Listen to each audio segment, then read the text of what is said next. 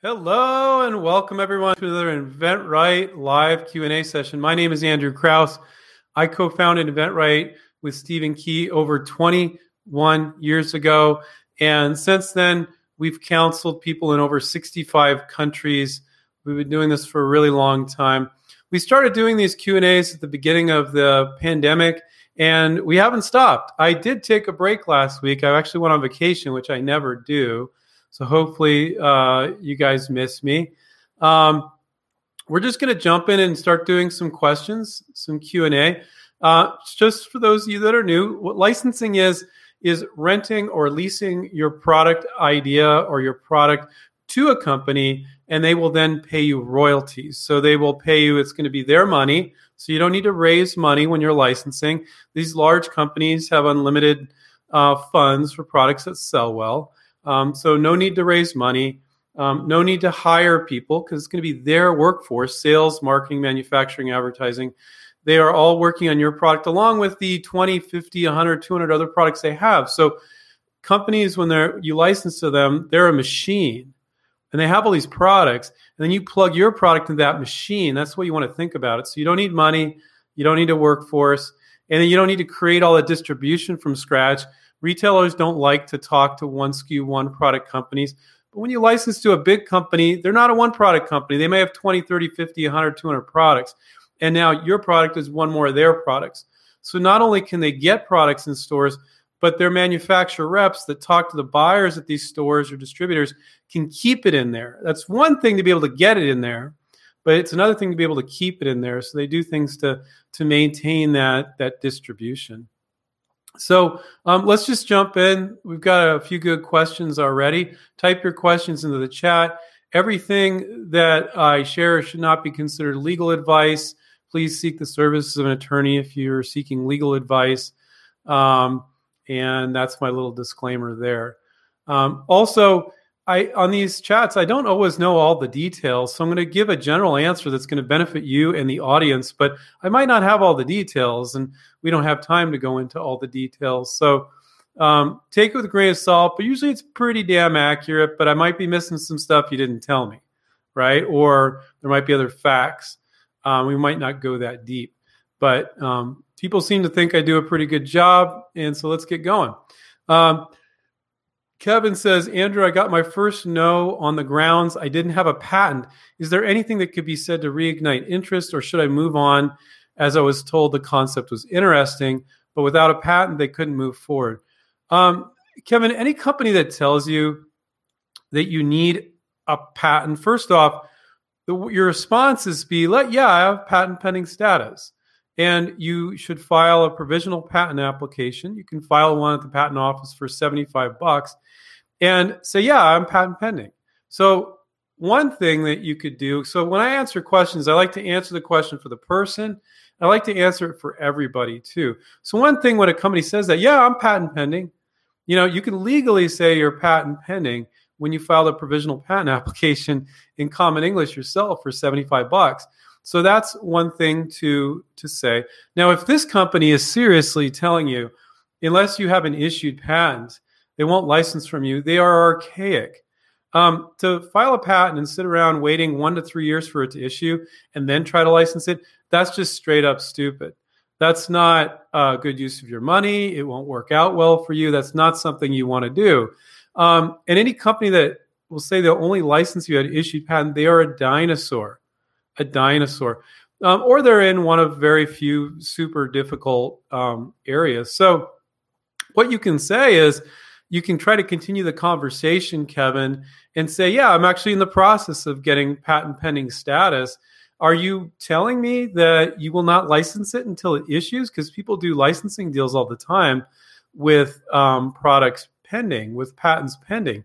Our students, I would say, I'm guessing, this isn't a statistic, guys, but 90 to 95% of our students do deals with a provisional patent application, and the other ones that don't is because they ran and went to a patent attorney, spent a bunch of money, and now they're like, I know, Andrew, I don't want to file a patent every time I have an idea. I want to do a provisional. But the reason why they have a patent is because they thought they had to before they met us, and they realized they don't in order to do a licensing deal. Another common misperception is people think that you need to have sold some product in order to do a licensing deal. That's not true at all. Again, the vast majority of our students have never sold a single unit, and they're able to do licensing deals. So that's kind of a related subject. Matt says, when submitting product ideas to potential companies and the product has several product extensions, should you divulge all the extensions or limit it to maybe 2? No, you shouldn't. You really got to put your best foot forward. Put the main product, and in some cases, most of the time, no, but I've seen cases I'm like, yeah, when you want to make that the main picture, the big hero picture, and you might have a small picture that says optional, variation or optional accessory or something like that. But you're saying your product has several product extensions. Okay. So, I wouldn't go more than 1 or 2. Most of the times I would suggest none at all. But, this is one of those situations, Matt, without looking at your product, I couldn't say. But I definitely limit it to 2 with the product extensions. It depends. Like if the product extensions make the whole product make sense and the product by itself without the extensions don't make sense, well, then you got to include the extensions. But if it's like, oh, this is just something extra that they could sell with it or as an add-on or something like that, then I would limit it to 2 definitely, and maybe just 1. And make those pictures much smaller so they're getting the main benefit of your product in the sell sheet or in the video, and then it's just kind of an afterthought, and they're going to see it. They're like, oh, but it doesn't include this. And they're like, oh, he's got an option there for that. Or also that they can ignore your extensions and options. So by playing it down a little bit, they can ignore it, but if they're looking for it, they'll find it. And that way you can kind of get both ends of it. But if it's just completely different products and stuff, no. But if it's an extension, it can make sense. Again, without seeing your product, I can't guide you specifically, but I think you'll probably be fine. This one is from Jeff. Do you have a script that provides an eloquent way to explain licensing to those companies that don't know what it is without using the words behind the times or dinosaur? Yes, that's so good, Jeff. So you're a dinosaur. You guys don't know what licensing is? So you just say, because sometimes there's confusion, and it's not always a bad thing at the beginning. If they're like, well, what are you looking for? Like they're kind of intrigued by the product, and they got back to you via email, or you set up a time to talk with them. And they're like, what are you looking for? Well, I'm looking for a reasonable royalty per unit, a small royalty per unit. Even use the word small royalty per unit. So when you guys make money, I get paid that money per unit quarterly. And of course, they're like, oh, okay, he doesn't want to start a business with us. He doesn't want to be our business partner. You don't want those things. These big companies don't want to partner up with some individual inventor in that now you're their business partner and you're part of their core structure. Like you're on their board of directors and you have a position in the company. That's not what 99% of companies want. They just want your cool product and get your feedback, and some of them will be like, yeah, we're good. We got it from here. If we need your advice, we will. Other ones are like, want you to be very involved, and some ones are somewhat in between. So saying you're looking for a small royalty per unit, so when they make money, you make money. So now they're not like, oh, he's not like that wacky guy that was asking us for $100K up front, right? So that's very, very, very important. Because what you do when you say that is you separate yourself from the wacky inventors that have reached out to them. So that's important, okay? Let's see. Our IT guy just texted me he's tired. I think I'm going to text him back. I was asking him to do something. I told him it wasn't urgent, though. So now, when you say that, well, I'm looking for a small royalty per unit. So when you get paid, when you make money, I get paid. And their knee-jerk reaction is going to be this. It's going to be, what would that be? And the answer is, well, it all depends on what you're going to do with the product. We can approach that at a later date once I know more information. And I would like to know if you were to take this product on, what would you do with it? Because just because they set up a phone call with you doesn't mean they're fully committed, on your first call or the first email. And I think there's this perception that a contract's going to follow like the next week, and it's not. And if it does, that's a red flag too, pretty much most of the time. Not always, but most of the time. So on average, our students, once they get interest, it's 2 to 3 months before a contract is signed, and plenty of them fall off. It's normal. Reach out to 30 companies, get interest from 5, 4 fall off. You end up doing a deal with 1. Maybe only 1 shows interest. You end up doing a deal with that 1. Maybe you don't do a deal. Not everybody does a deal on every product they work on. Maybe you push it out later, 4, 5, 6 months later to the same companies that said no, and now they say yes because they were busy before. They didn't say no because they didn't like your product. They said no because they were too busy to deal with it, and you didn't know that. I was sharing that with somebody this morning. Jeff, that's how you handle it, and say, it's a small royalty, and I would need to understand where you're going to place the product and what you're going to do with it, and then I can send you a term sheet. Yeah, we can get there, but I don't think we're quite there. We're just talking now. I don't have an idea of what you do with it. If they come out, we do this and this and this, and it'd be like, oh, great. Right. But I don't think it's like after that first call usually that you send a term sheet. That's not the right deal flow. And deal flow with licensing deals is very, very important. It's very, very specific to licensing. That's why even though our students have a coach throughout the entire process, one-on-one, we put them on with Paul, our negotiation coach. He's a specialist, just does negotiations for our students. And it's not always what you think. Paul, we can move this, push it forward. And he's like, no, lay back, let them think on what you just said. Let's get back to them in a week, or let's get back to them in 2 weeks when they get some quotes back from wherever, or when they have this meeting. And it's very strategic. But when you know how to do it, we want our students to know how to do that so they can say, I get it, guys. I don't need you anymore. I can do that myself now. But at the beginning, you always want somebody to help you with that because it gets pretty dicey. I've talked to inventors that are not our students that got interest, and they tell me the way their deal went and died. And I'm like, whoa, you did like everything wrong on that call, or you did enough things wrong to kill it. So you can work hard to get deals on the table, but if you don't do the right things, and it's not always what you think. You can be pretty laid back. You can be you. You don't have to come across as a captive industry, but you want to kind of, just by the nature of the questions that you're asking, they're going to think you're smart, and you're going to be already separated from other inventors that are submitting ideas. I'm going to turn off my Skype so nobody disturbs us. Okay. Yeah, smaller crowd today. Wow, that's interesting. I don't know why. Let's see. William says, what if an inventor pitches a product to a company and they like the problem being solved, but they want to do it a totally different way? Doesn't this create a sticky situation for both parties? Well, I think you should be very open to hearing their criticisms of your product and say, hey, let me think on that. I'll come back with some solutions. If you can figure out some solutions, then you just file another $75 provisional, and then you show them your solutions. You'll always be faster than them. So I don't think that creates a sticky situation. I think that you've created an opportunity by showing them your first product. You've been able to actively engage with them about what they like and don't like of the product, and then you're willing to change what the product is in order to license that changed product. I think it's great. That's fantastic. That means you're in the game. I don't think it creates a sticky situation. It could, but I don't really see. I've been doing this 21 years in InventRight. I don't see that creating a sticky situation almost ever.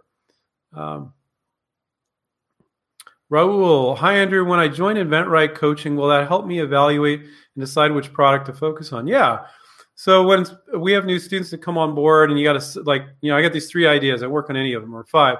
So the coach will go over the upsides and downsides of project number 1, project number 2, 3, 4, 5, however many you got. We usually limit to 3 or 5 because we're just looking for one to start with, right? And now their opinion should not be based on what they like. That's not a good coach. Their opinion is always based on the marketplace. So if you have 3 ideas and they see you did your research on 2, they could give you their opinion on those 2 based on the research that you shared with them. But sometimes they'll see you didn't do beans for research number 3. You need to go out and bring this back. We'll look at it together and we'll figure it out. And then we'll look at the upsides and downsides of that. And so, yeah, sometimes the coach is like, oh, number 2 is the bomb. That's a great first project when you're new to licensing, and pretty much any time, they might say. And you thought the bomb was number 1. And number 3 is pretty good too, but you got a little to look into here. Look into that. And number 1, I don't know, has some issues. Like, to be honest with you, if you came up with some more, I might work on something else other than this. It has a fair amount of issues, they might say. So, and by doing that, you're learning how to evaluate products. So absolutely, we love teaching those skills to our students. Sometimes we don't get to, or we get to during the tail end of their membership, because they're just so focused on one product. They weren't like, oh, I'm open to work on any of these. And that's fine. And then later they're like, oh, hey, I got, 2 or 3 different projects. I don't know which one to work on. Maybe they won't even work on it during their 6-month membership with us, but they'll talk to their coach before they leave to get their take on it. And then they'll decide later which project they want to work on. Jacques says, which is better offer to take from a company, a percentage or a cash out deal? A percentage every time, Jacques. If you ask for a bunch of upfront money, that is the best way to kill a deal. That's complete and utter amateur hour. Totally. The only time that makes sense is if you've started your business and you have distribution in 10,000 stores and you have inventory. Okay, well, then you're kind of selling your company plus doing a licensing deal and getting royalties for future sales. Okay, that makes sense. But most people, they haven't sold a single one, or whatever they sold is really minimal. And so to ask for a bunch of upfront money, this could be, so let's say it's a product that really, you kind of analyze it. We help our students analyze, based on the company and where they're selling and what they're saying and questions you ask, what kind of deal this is. But let's say it's a deal for $150K, where you'd be making $150K in royalties a year, okay, which is a really good product, right? Pretty much every company would hesitate to even give you $20K up front as like, oh, we'll just buy us out for 20. They don't want to take that chance. They're already risking tons of money, getting everybody in the company working on this new product, and to give you cash when they haven't sold a single unit yet, it doesn't go over well with even the largest companies. So it's, unless you're just absolutely, hey, some people are in certain situations, unless you're absolutely desperate for cash, which you shouldn't be doing licensing if you're doing that, because licensing, it takes a while. You can make a lot of money with licensing, but it's not overnight. So, but if you're desperate for cash and you're like, oh, okay, I'd be happy with taking 10K on this little product. But that same product maybe could have been earning you $50K a year in royalties, sells for 5 years, it's $250,000. It's just outright stupid. So they don't want to do it. They do not want to do it. And I don't blame them. I wouldn't do it if I were them. And when they bring it up, it's because some inventor took a terrible deal. And I'm convinced it's one of the reasons why, like the hardware business, like every handyman and his grandmother, or a handyman, maybe not his grandmother, has an invention, because they're handymen. They come up with handy stuff, right? And there's been too many handymen that just said, oh yeah, okay, I'll take 15K on a product that over its life could have earned them $500,000, and that messes it up for you. So when companies go there, you go, ain't doing it. I'm just looking for a small royalty per unit. So when you guys make money, I make money. Don't even entertain it. It's a mess. Don't do it. They won't pay you what it's worth. So, Jacques, if you didn't get my opinion on that, you weren't listening. I think you got it loud and clear. Don't do it. Lindsay said, I have a truck bed accessory. I have a pickup truck too. I was never really a pickup guy, more a sports car guy, but then I got a fifth wheel trailer. I actually lived in it for a year and traveled around while I worked. I had the Verizon hotspot before anybody else had it. Other people had it, of course, but people were like, what is that? I'm like, oh, it's my internet connection. And so I did that a long time ago. So I bought a truck and then I never went back. I had my big diesel truck ever since, which is kind of weird. My wife has a little sports car, so I drive that too. But anyway, so sorry for rambling on that. Getting back to the question, Lindsay. I have a truck bed accessory. I have a PPA, great. And I've called some companies, not much interest. Should I go to truck accessory stores and ask if they could sell it so that I can tell manufacturers there's interest? No, I don't think you're there yet. You said you've called some companies and not much interest. So some is too few. So automotive aftermarket is a great business. Automotive, like, hey, Volkswagen, GM, Mercedes, you should put this all in your cars coming off the line. You might as well shoot yourself in the head right now trying to get that done. But automotive aftermarket, huge. Absolutely huge. Tons of companies, billions of dollars of business. It's a huge industry. So, Lindsay, if you've called, first of all, is your sales sheet and your marketing good? I talk to inventors all the time. A lot of them are fans of ours. And I'm like, dude, that sell sheet sucks. And sometimes like they do marketing for a living. And I look at it, I'm like, this marketing is terrible. Like, and I don't really get it. Now, I studied marketing in school. I didn't learn crap about marketing in school. I learned marketing by being a consumer. I really don't understand it. I really don't understand when you live in the U.S. and we're marketed to constantly that you wouldn't understand how to do a halfway decent job marketing your product back to the end user. But it's true. So even Americans, you can imagine in countries where they market very little stuff, how they might have a problem. Even Americans are not that good at doing marketing naturally. Now, when we get done with our students, they're good because we walk them through the paces. And they need to get it in like 6 to 10 seconds. So, Lindsay, you approached a few or some. So great, good on you. You're in the game. You're realizing it's not that scary. But, and I'm not going to look at your sell sheet, and I'm not saying you should take a look at your marketing materials. And what you can do is you can do this, which is free. It's called the computer or laptop test. So you put your sell sheet or video on your lap, preferably a laptop, but you can stand behind a desktop too. And you show it to somebody. It could be friends, family, could be super critical person, could be super supportive person, doesn't matter. Or it could be somewhere in between. But it has to be somebody you've never shown your marketing materials before to, okay?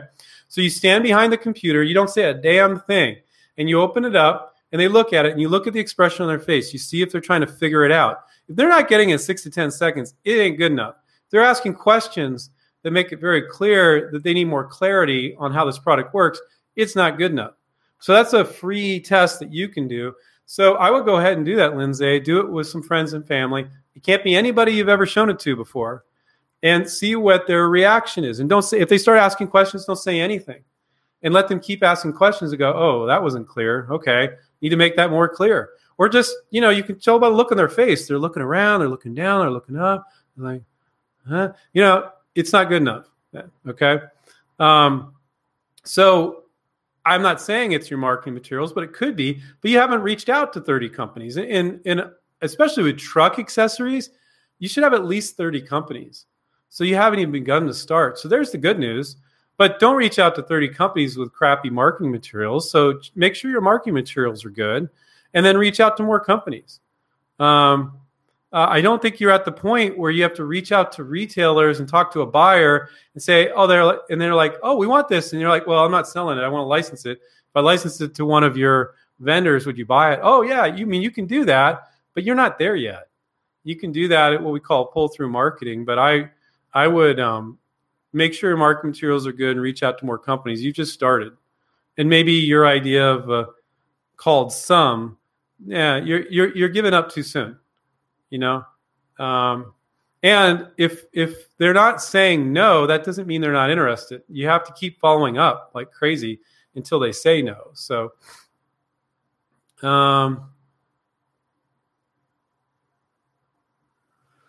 Margie, hi, Andrew. Will you and Stephen be accepting sell sheets again to review anytime soon? Do you recommend the sell sheet and video include the statement, this is a confidential disclosure? So yeah, I mean, over the years, we've done a couple times where we've reviewed. I think the times we've done it, a bunch of people sent in the sell sheets, and then Steve and I got on and we reviewed like 2 or 3 of them. But I don't think we have any plans to do that anytime soon. When we review sell sheets with our students, well, first off, we're helping them make the sell sheet.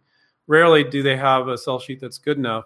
But I have to tell you, when we see sell sheets from our fans, it's rarely good enough. I hate to say that, but it's true. So I gave you a tip there that you can use with your friends and family to make it better.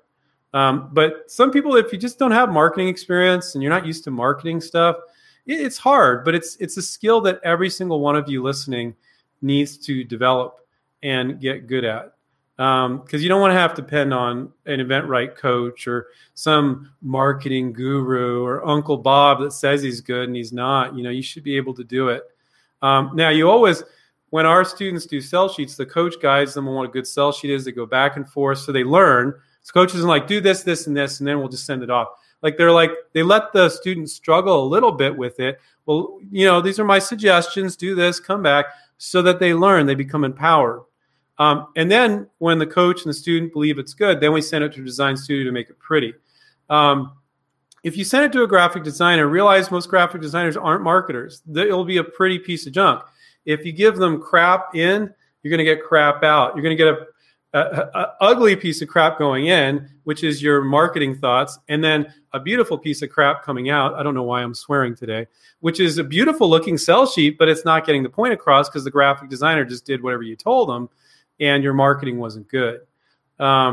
So yeah, I do recommend to answer the other part of the question that this is a confidential disclosure. I think that's a good idea.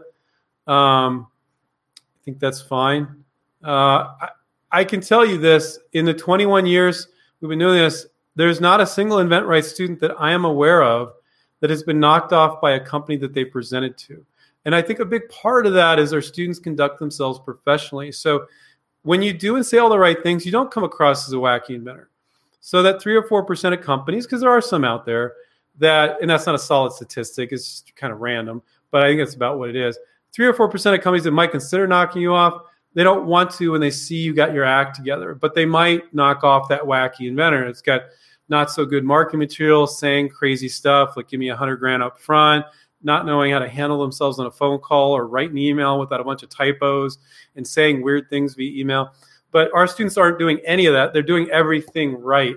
And don't underestimate that as a form of protection over and above filing a provisional patent. Also, you've got the email paper trail. But yeah, you can put this as confidential disclosure on. But, that makes some of them nervous because some of them, the terms are, look, what you showed me is not confidential. And hey, you got your PPA. Why are you so worried about it? That's not what they're thinking. I'm saying that's what I'm thinking. So that might occasionally freak somebody out. If people say this is a confidential disclosure, I think it'll be fine though. So if it makes you more comfortable, go for it. But realize you're creating a paper trail with the whole thing when you send those emails. Matt says, hi, Andrew. Matt here. I'm working on a product that can be incorporated into multiple pieces of sporting equipment. Can I protect the concept even if the physical shape of the product changes? Yeah, if the physical shape of the product changes, the functionality is probably the same. And if the physical shape of it has 4 or 5 different iterations, throw all those into your provisional. So if you're just changing a decorative aspect of it and it doesn't have any functionality, then yeah. And then if you've got these different shape of the product and each one has slightly different functionality, hinge moves here instead of here, talk about that and cover that.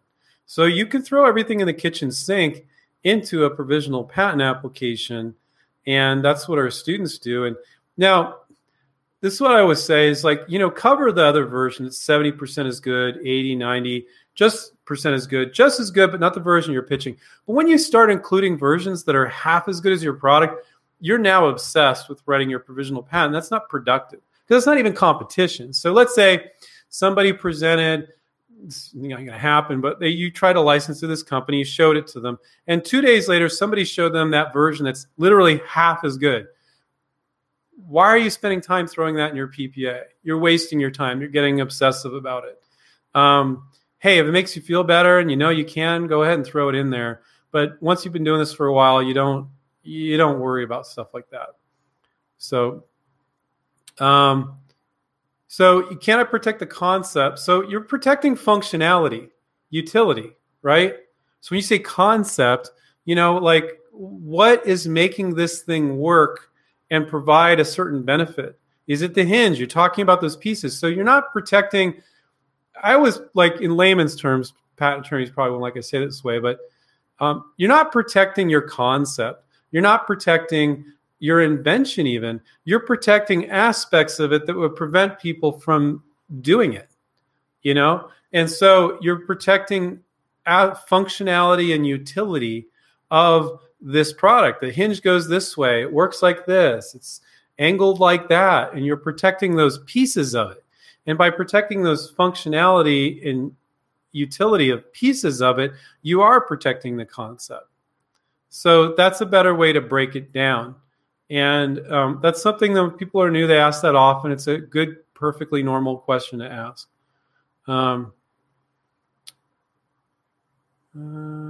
Okay. Brad said, great to see you're still doing these live streams. Yeah, it's been kind of crazy. I've been doing almost every Monday. Didn't do it last Monday because I was on vacation. And you wrote, always great info. Thank you. Thank you, Brad. Appreciate it.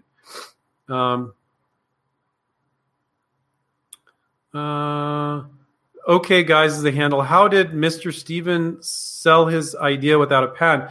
So when you hear Steven talk about on YouTube, Steven is a very gregarious person. So when he says, I sold my idea without a patent, what he means is he didn't go out and spend 10 grand on a patent. He filed a provisional patent application. And technically, a provisional patent application is not a patent. So that's what Steven is referring to. Steven always files a provisional patent application. Sometimes they'll care, sometimes they won't. We get students doing deals all the time. They're like, oh, no, we don't care about the patent. We'll still pay you a royalty. And others are like, oh, no, we care. And maybe they give you some advance, and then you use that to pay your attorney to upgrade that provisional patent to a full utility patent. So when he says, you can sell your idea without a patent, what he means is not a patent, but you can get a provisional patent, which is a year, gives you a year placeholder in time to say patent pending. And then later, if the company wants to file a patent, they can. Actually, we never have the company do it. The inventor, we always guide the inventor to do it, but they can give you the money to do it, right? And it could be an advance. It could be an advance on royalties. There's a lot of different ways you can do that. But it's nice that they give you some upfront money. It's a good faith thing.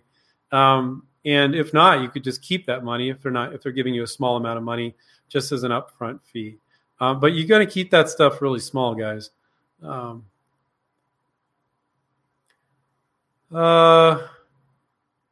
Jeff said, companies with potential licensee are moving to the next step, and they have asked me to provide a bunch of info that I'm not qualified to provide. Manufacturing costs, things, electrical engineering, and legal ramifications.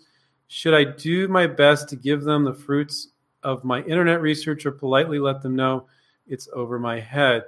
I can't answer that question, Jeff, because I don't know what your product is. I don't know what the issues are. A lot of times you have complex products. Now, hopefully you aren't this guy, and I doubt you're this guy. Okay, I like to share this example as an extreme. Well, you have an invention, right? And it's a robot that jumps up on your roof and it shingles your house. And you say, well, I got this robot. It's going to jump up on my roof and shingle my house. And or I'm a contractor and I don't need to worry about workers' comp because the guy's falling off the roof, guy's sweating, guy's complaining that it's too hot or whatever, right? And this is my invention, a robot that shingles your house. And the company's like, well, that's interesting. It's really good. How's that work? I don't know, but it's a good idea. I think you guys should do it. Okay, that's whacked out inventor territory, right? Okay, a robot, and you don't know how to make a robot, know nothing about robotics. Don't be that guy.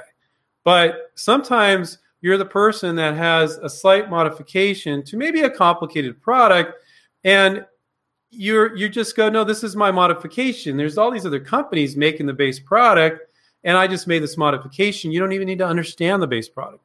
Or you cite other products. You go, well, there's that, and I just changed this. And so it's verifying to them that they can make it at a certain price, and they're just analyzing now your change to it, right?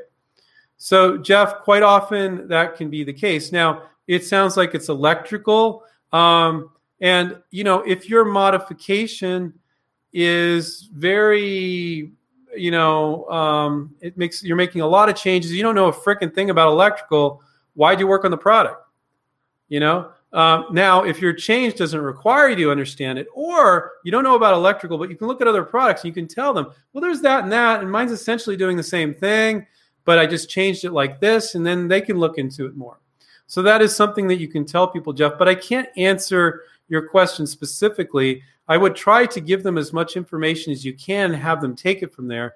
And most of the time, we're able to help our students do that. And they're like, oh, okay, and I'll take it from here.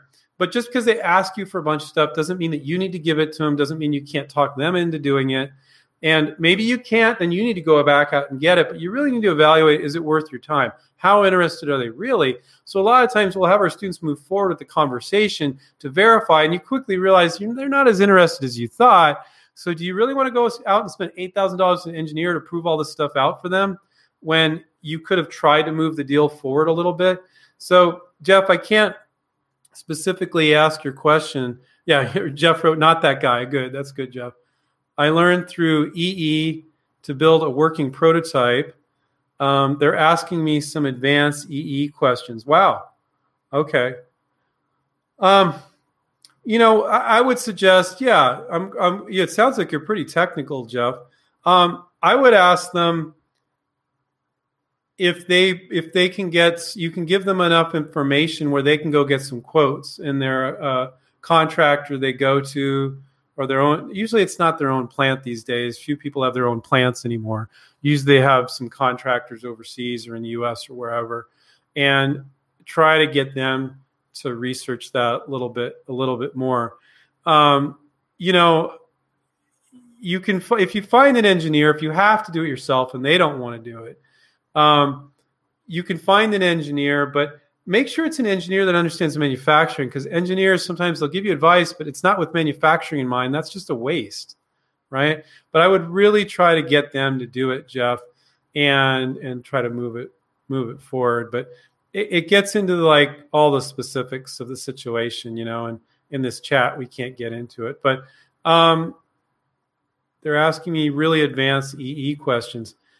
Yeah. It sounds like you're fairly technical. If you can find other products that are performing that functionality, you may not even know how they're accomplishing it. Go, well, they got those over there, and it's going at that price. So that's what I would try to do. And without getting into all the specifics, if you can do that, go for it. You wrote, yeah, great. I think you wrote, great, thanks. So, okay, good deal.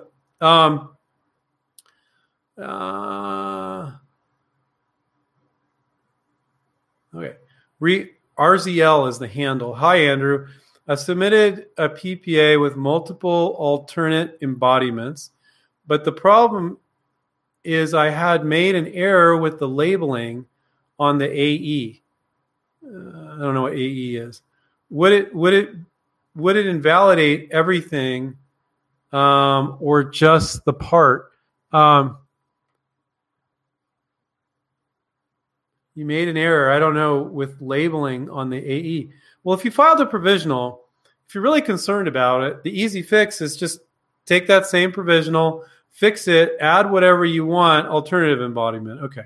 Yeah, and spend another $75. So if you're worried about it, you think it's going to mess you up. Now, another way to do it, which is probably what I would do, is I would just go out there, start shopping around, and before you show it to a potential licensee, because the first thing you do when you get interest isn't show them your PPA. Not at all. You have other conversations. And then when you get some traction, because there might be something else you forgot and you missed too, then file a second PPA and change it and fix it. So that's what I would do. But you can go ahead and do that now. It only costs you another $75. And if you had a patent attorney file your PPA, you could still refile that yourself and just pay the $75, and you could add or change whatever you wanted to.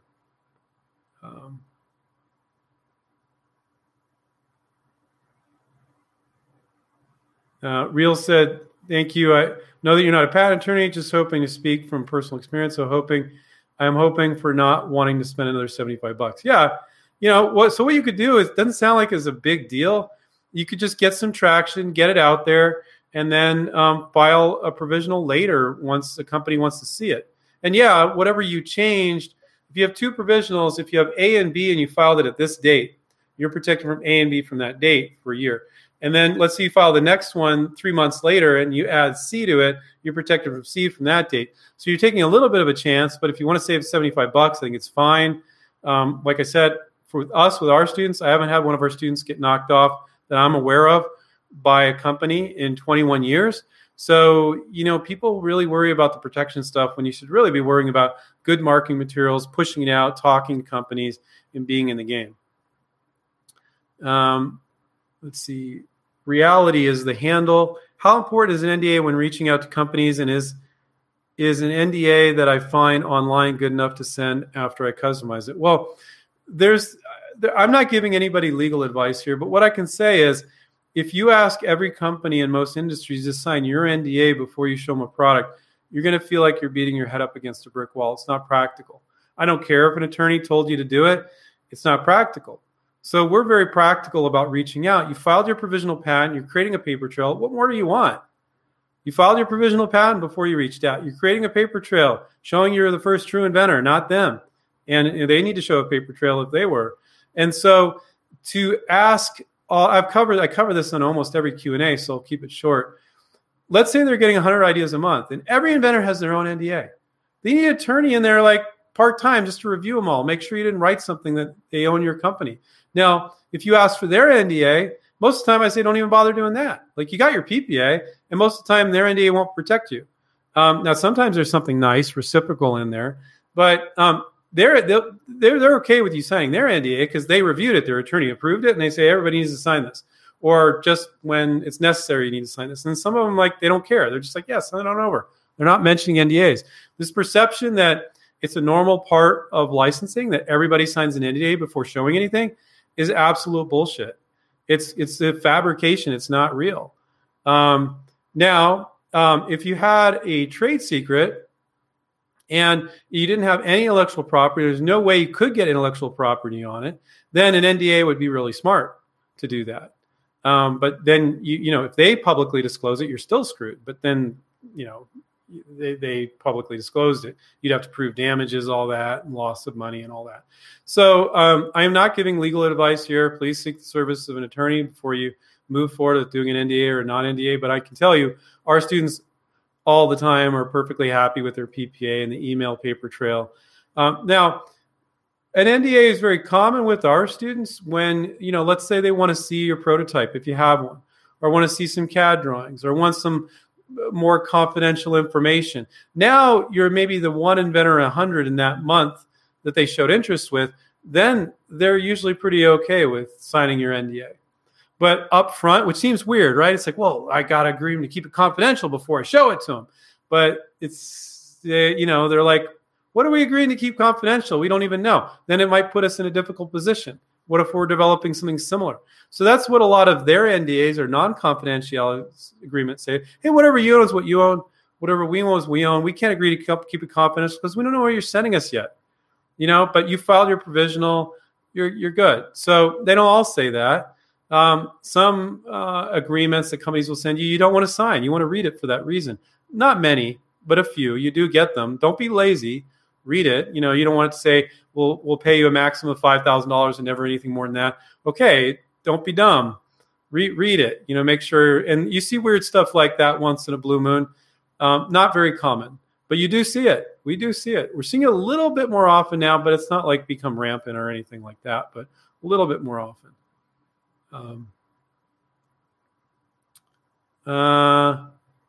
Margie, do companies ever do cash per item royalty?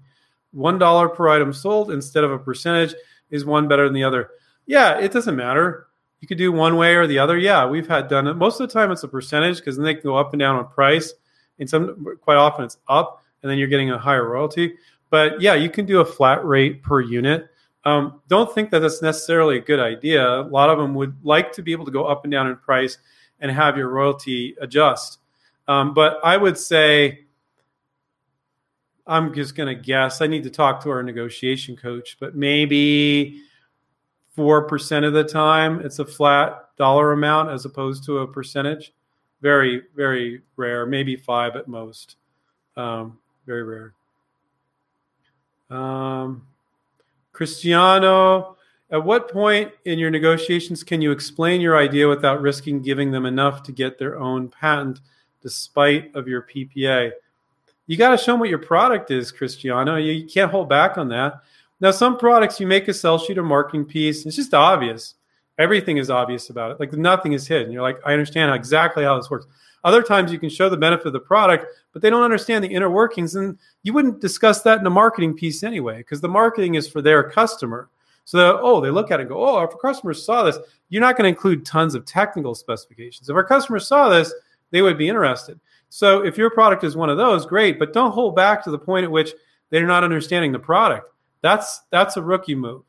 So again, if you don't believe me, I can't tell you you're not going to get ripped off by a company. Everything happens once in a while, but hasn't happened to one of our students. But our students conduct themselves professionally. Cristiano, I don't know what you're doing and saying. You're still in the paranoid inventor mode, and that's fine. I think it's great that you ask those questions, because that's a big part of what we do is help getting people out of that mode. Because if you never show your idea to anybody, guess who ripped you off? Yourself. You rip yourself off. Most inventors rip themselves off out of their own fears or blow tons of money with patent attorneys in addition. And it way like 10,000 times more often than a company would steal their idea. So, but Cristiano, it's just something you have to get past. It's a normal thing for people that are new. Totally okay. You ask the question. But at what point in your negotiations can you explain your idea without risking them giving them enough to get their own patent? Well, keep in mind, too, that when you're showing them a certain product and you got your PPA, you may have other variations covered in the PPA that aren't what you're showing to them. And they can't see that. And that's great. So don't show them your PPA early on in the game either. So that if that makes you more comfortable to know that, which it should, PPAs are amazing.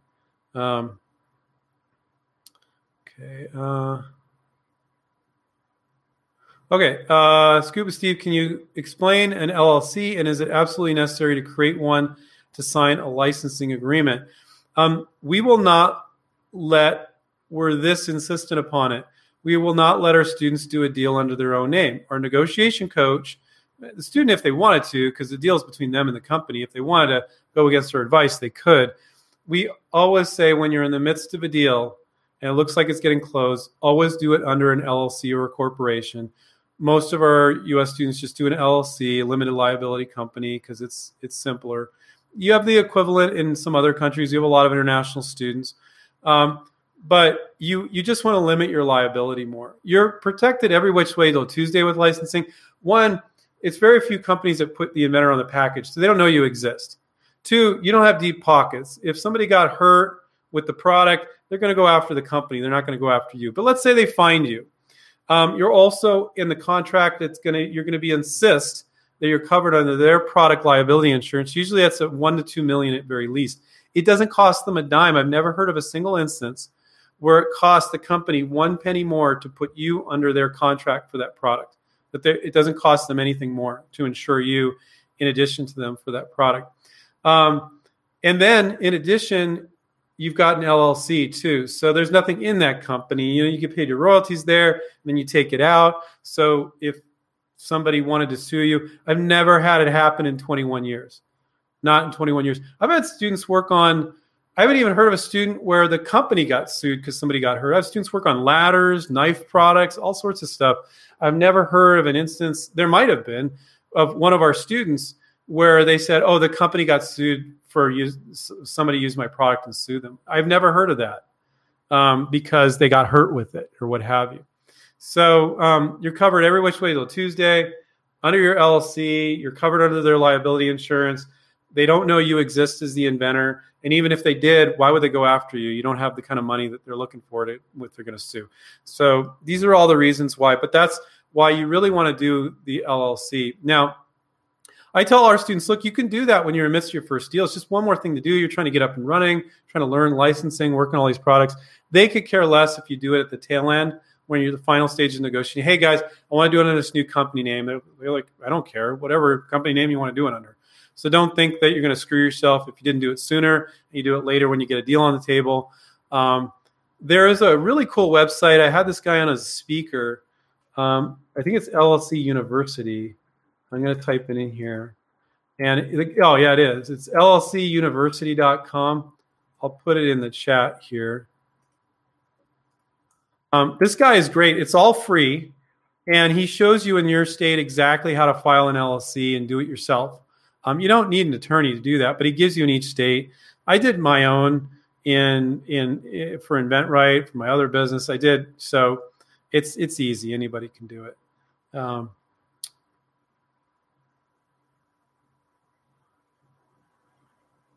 Okay, this would be the last question, and then I think we're going to call it a day. Janessa, which parts of the licensing process should I be hiring someone else to help me with rather than risk doing wrong on my own? Janessa, I mean, when we help our students, they're reviewing everything before you send anything. So they're reviewing your sales sheet. They're reviewing your list of companies.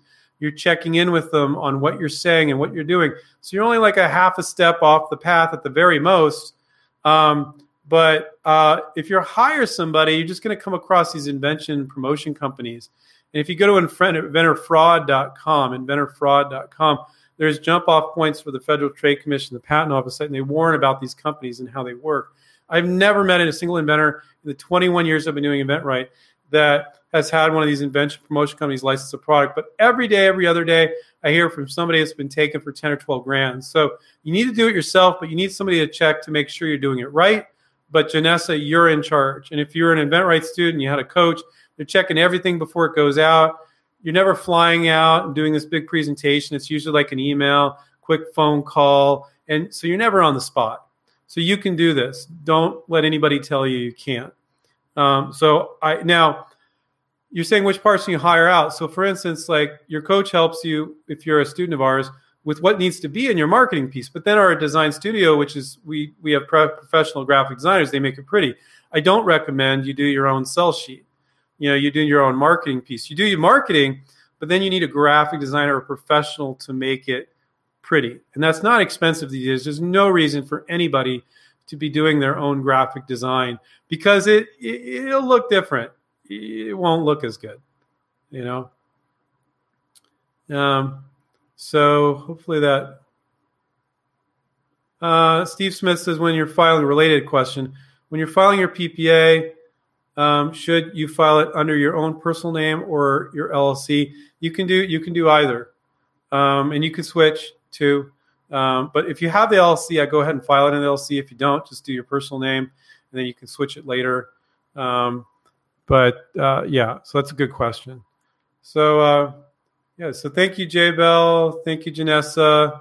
And thank you, everybody, for the great questions. I really appreciate it. Brad, thank you. I'm kind of a workaholic, and I actually took a week off when I went to Sedona, Arizona. It was beautiful. A little tourist town, but I went in my RV, and it was just beautiful landscapes.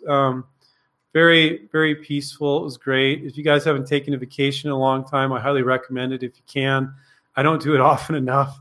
I do it almost never. So that's why I wasn't here next week. I will be back next Monday. We don't know how long we'll be doing these Monday sessions, but we've been doing them for quite some time. People really love them. And I just love you guys. You guys are great. You guys ask great questions. You guys are very kind. Oh, I just want to ask very quickly, if you're not already subscribed, there's a subscribe button below. Click on subscribe. We want to get to 80,000 subscribers within 6 to 8 months. And then if you're watching our YouTube videos, give a thumbs up to everything. But make sure to subscribe. If it already says subscribe, don't click on it again because then it'll unsubscribe you. You can just click on it again. But that could be one way you could show love back a little bit for me helping you guys out for an hour. So if you could do me that favor, that would be great. And I'll remind everybody to take care, keep inventing, and we'll catch up with you next time. Bye. See you guys.